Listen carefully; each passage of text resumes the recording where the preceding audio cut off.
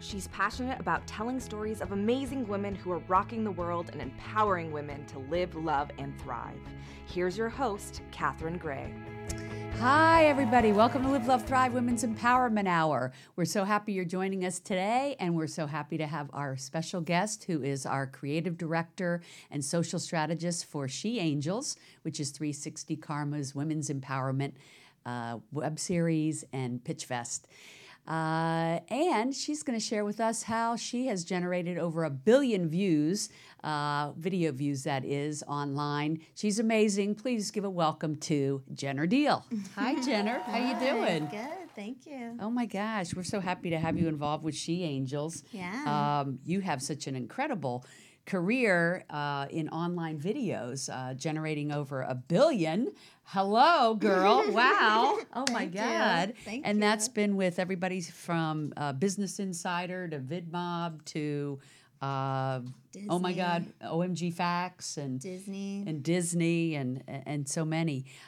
So I know there's probably not a person out there, especially business owners, that don't want to know how to generate. I mean, the minute you tell them that you're a video viral specialist, they're like so on it, right? Yeah. Yeah. It's a little annoying. Well, it is a great gift, you know. Totally, but it's that whole LA question, oh, what do you do? And I'm like, yeah, you don't want to say. Yeah. Well, anyway, we feel fortunate. And, everybody's got a backstory, I always say. And so I do want to talk about the video views and how you do that, because that's miraculous and something that everybody wants. It's a great gift. We're going to talk about how you learned how to do that and how you help other people. But first, your backstory is also incredible. I mean, I know you were actually born in California, in Chico. Yeah, party town. Yeah, I've been there. It's a cool college town. And then, of course, spent some of your childhood years in Nevada, but really grew up in Pismo Beach, right, California? Yeah. Made famous by Clueless, the movie. But, yeah, Pismo was... As long as you weren't born clueless, we're okay. I wasn't born clueless, thankfully. Definitely not. No.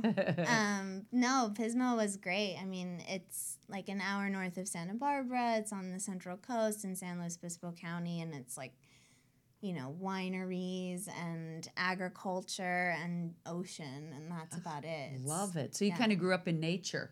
I did, yeah. And I didn't appreciate it at the time. I was like, this sucks. There's nothing to do. There's nowhere to shop.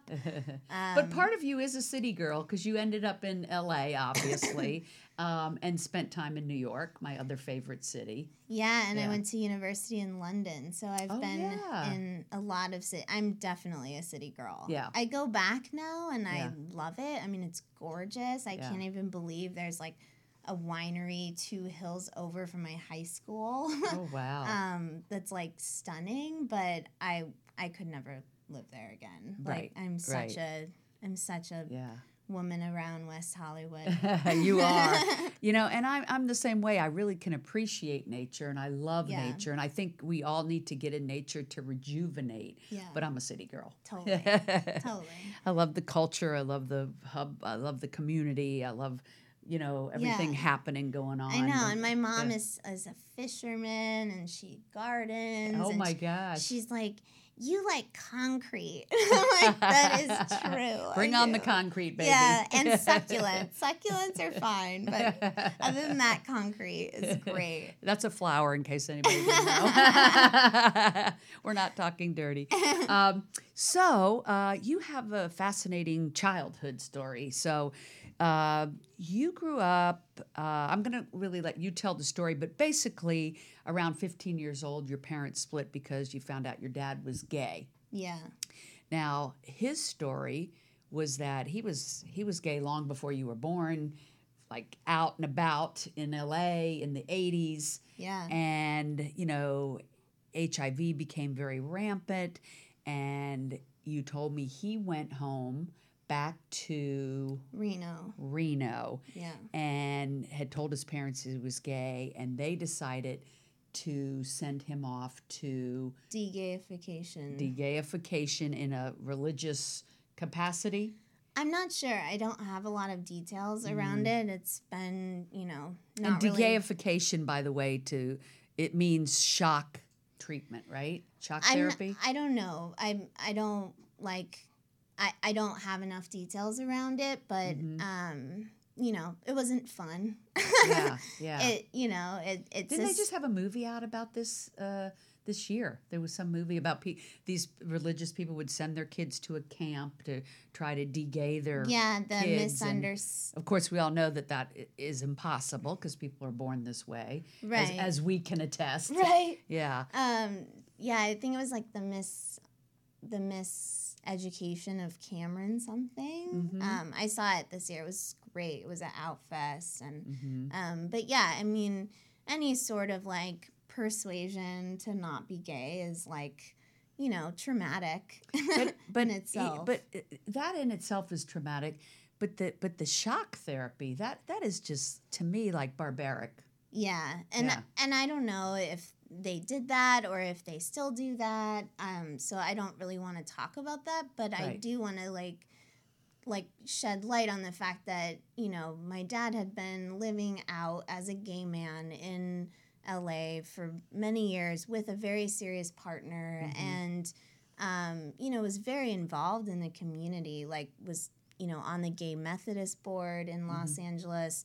And to go back home and to have this sort of moment of trying to be straight, and then of like trying to reconcile being like such a family man and especially like a mama's boy and wanting to please his parents and wanting to be happy himself but not really knowing that, and then sort of being offered these resources that are like, here's how you can be normal and straight. I think anybody at the time probably would have taken that, but thankfully that happened because I wouldn't be here if it didn't. But and so what happened was, the story is that he went back, tried to become straight, put an ad in the paper, met your mom, and they ended up getting married. Yeah. And having you. Yeah. So there is like a good outcome to this story. You're sitting here. Yeah. Yeah. Yeah. And, I mean,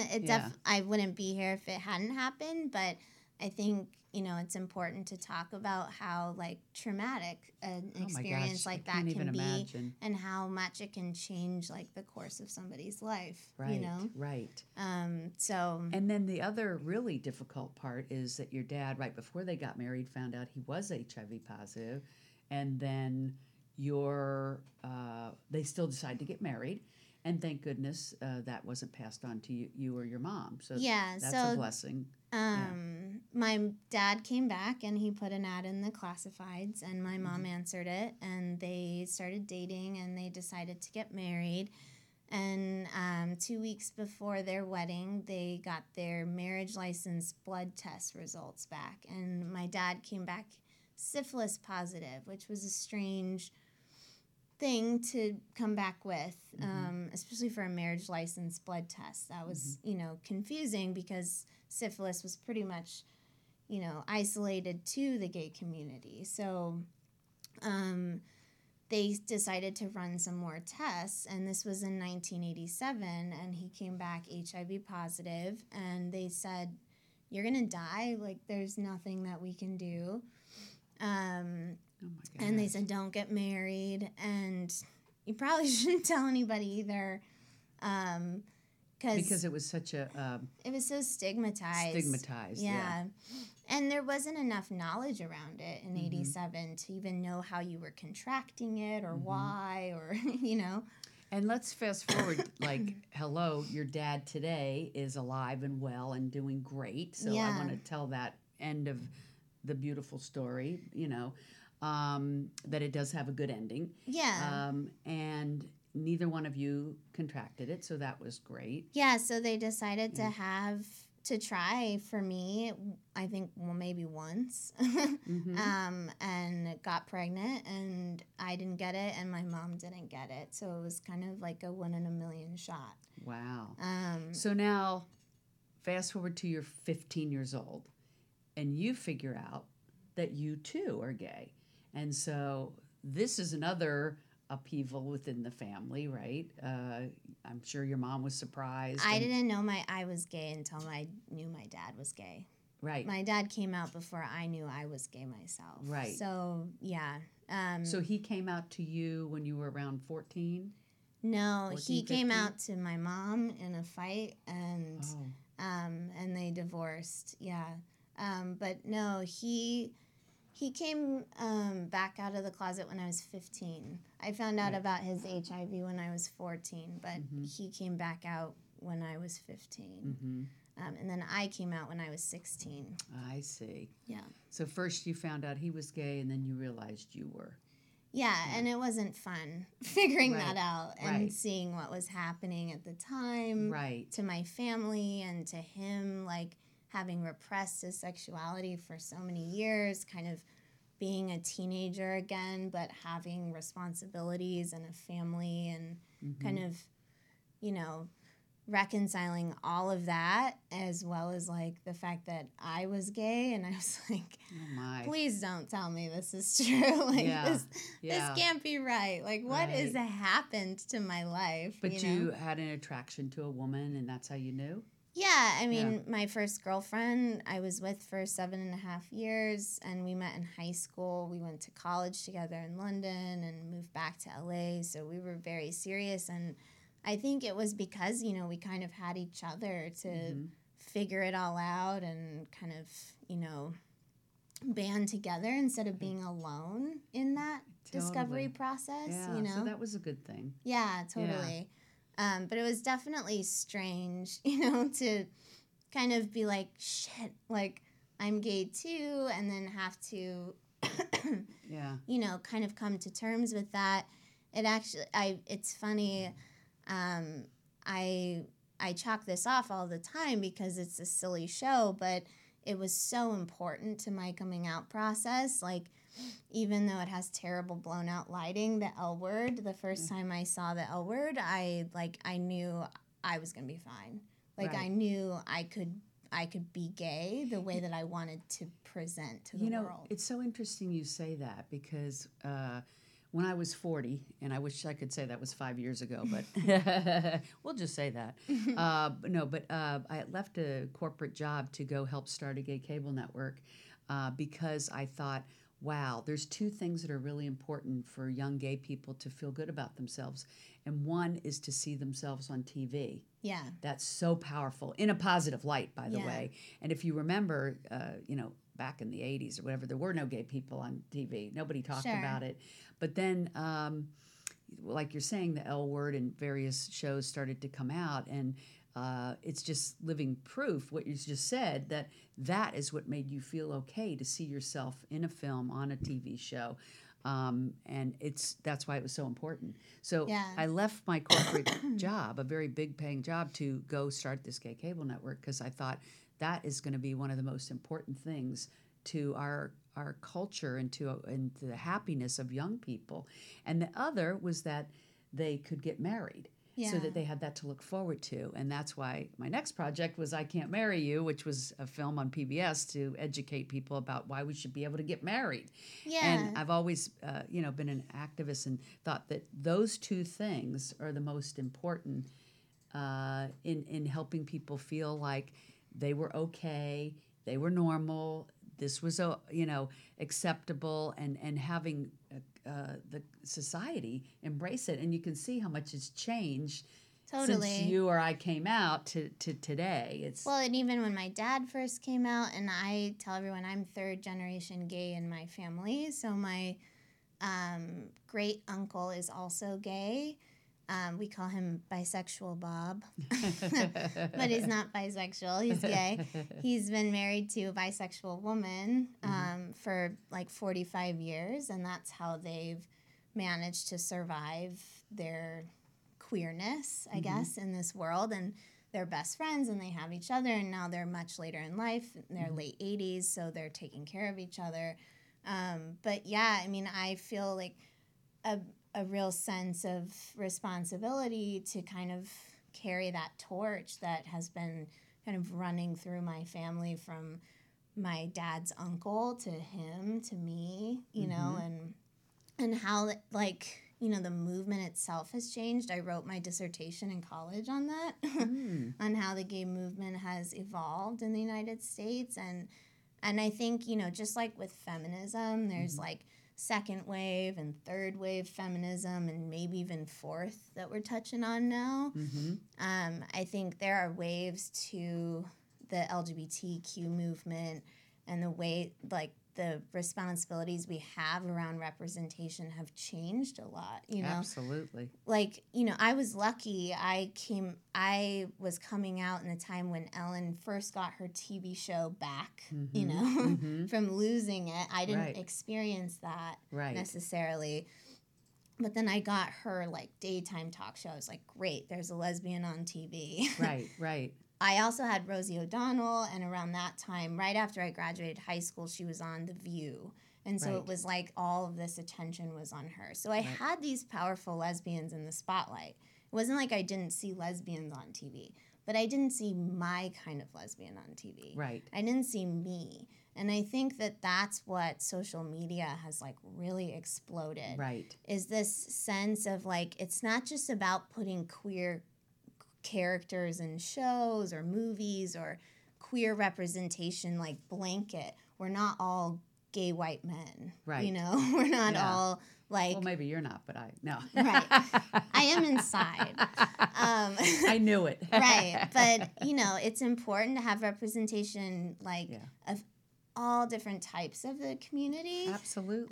Because also for in the community, we, like, as a community, oftentimes, like, police each other so much on how each other is, like, presenting or behaving or acting. Just let everybody be themselves. Yeah. Good message. And I like your idea of talking about how social media impacts all of this, the messaging and whatnot, since this is your area of expertise. Yeah. And I know you were telling me that, you know, you actually have a degree in something else. You actually kind of self-taught yourself all of this. And when you got really your first corporate job working with Business Insider, you ended up being in charge of the online videos. So tell me a little bit about that, because that was really what started your career in this viral video space, right? Yeah, I got a degree in event management and cultural studies. I loved the cultural studies. The events was the practical side, and I thought, I could be creative and do this. So I started my career in events, actually. And then I was in New York, and I had the opportunity to get into video with my girlfriend at the time, and we started a production company together and had some, like, travel bloggers on retainer that we filmed their lives and made web series out of. And it was right in the big video boom. Like, everybody was like, oh my God, we need video, video.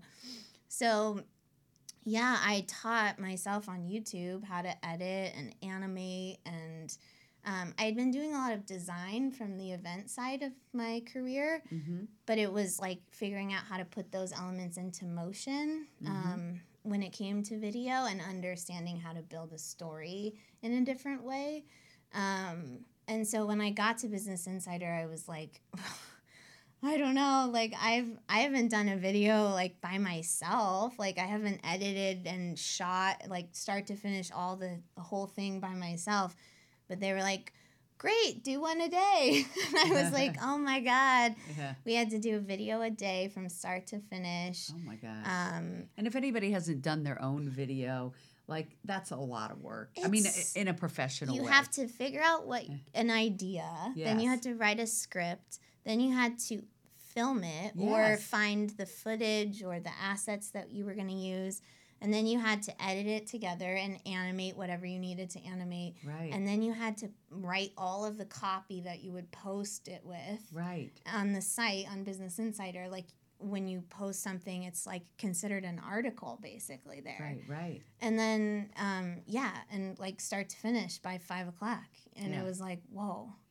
Yeah. And so I, like, really sucked at it, because I was, like, really good at the design side and, like, the visuals of the video. But nobody cared about that in, like, a fast-paced environment like that. And they were like, we don't care what it looks like, just, like, get us a video that's factually accurate and like get it out. And that was the name of the game. And I'd never been in journalism before. So I was sitting in a newsroom with people that knew how to frame headlines and choose the right thumbnail that would get their article to get clicked on. And I had no idea how to do that. So the discovery process for me of people finding my videos on the website was terrible. And I wasn't hitting my goals for views at the end of the month. What was the turning point? So Facebook video started. Facebook basically was like, look to YouTube, RIP. Like, we're going to take you down and we're going to launch our own video product and be seen as like the site where you go to watch video. And it was really in the early days, and Business Insider had a lot of different verticals, and they saw that lifestyle was really doing well on social. So they had this spin-off property called Insider, which now is the parent brand. But at the time, they were only on Facebook, and they were only making videos. They weren't writing articles. They weren't doing anything else.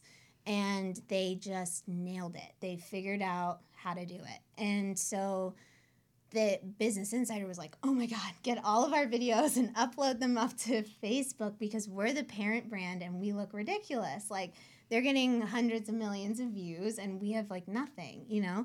So they were uploading every producer's video to Facebook. And every time they would upload it, mine would go viral.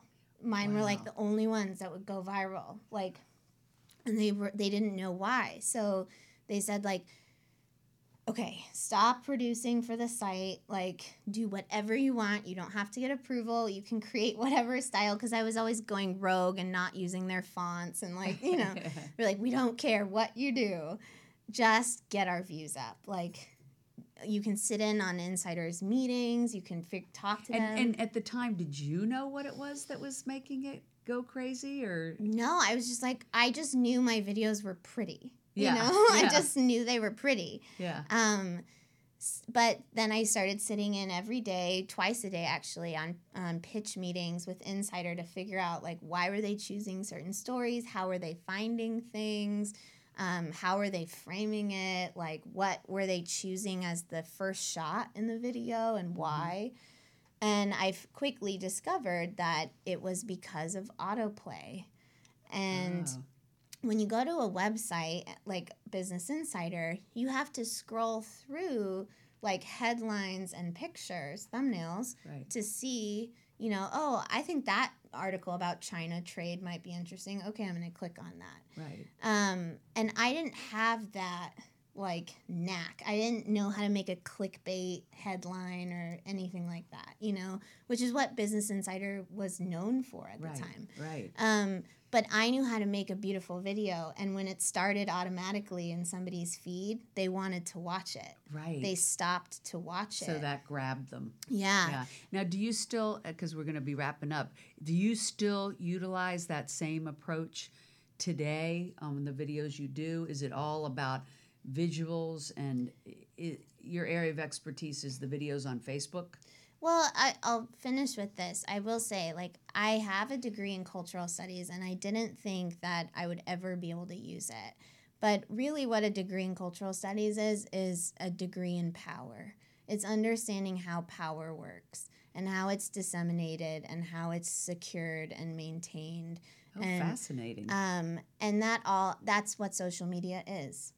It's all about power. And it's all about utilizing those platforms and utilizing tricks to gain that power over people. And a lot of that requires psychology, just like it would if you were in the FBI or the CIA or the government or politics. You know, it requires an understanding of why people want to watch and share what you're putting out versus whatever it is. Because it could be the stupidest thing, the blurriest shot. It could be the most unproduced thing.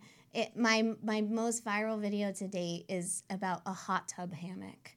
It got 52 million views. Oh my gosh. And it started with somebody jumping into a hammock that was filled with water, and it splashes out and it says, "This is a hot tub hammock." And it just got to the point, and it was like so universal. And, you know, I think it's all about just understanding, like, you know, what would prohibit somebody from sharing that video? Not a lot. Right. You know, like, what would make somebody want to share that video? A lot of things, Right. you know? So, like, it's coming at it. I didn't have a rule book. I didn't go to film school. I didn't learn the tricks and the craft and, you know, all of that. So I don't have to throw it out because I come with it. So as we wrap up, what's one piece of advice you would give somebody about making their online videos? Ask yourself why you're making it. Mm-hmm. Like, why are you making it? Not the how or the what, but the why. The why, yeah. The why. Why are you making it, and why should I care? Why should I care? I like that. Okay, good advice. Yeah. Well, I'm so glad to have you on today. Yeah. Looking forward to what we have coming up with She Angels and Live, Love, Thrive and everything else we're doing to help empower women. Thank you for being on the show. You are a trailblazer, Jenner, and a amazing millennial, brilliant and fun, and happy to have you here. Thank you. Okay, tune in with us next week and make it a great week. Try out your new videos online with that advice. Take care. Hugs and happiness.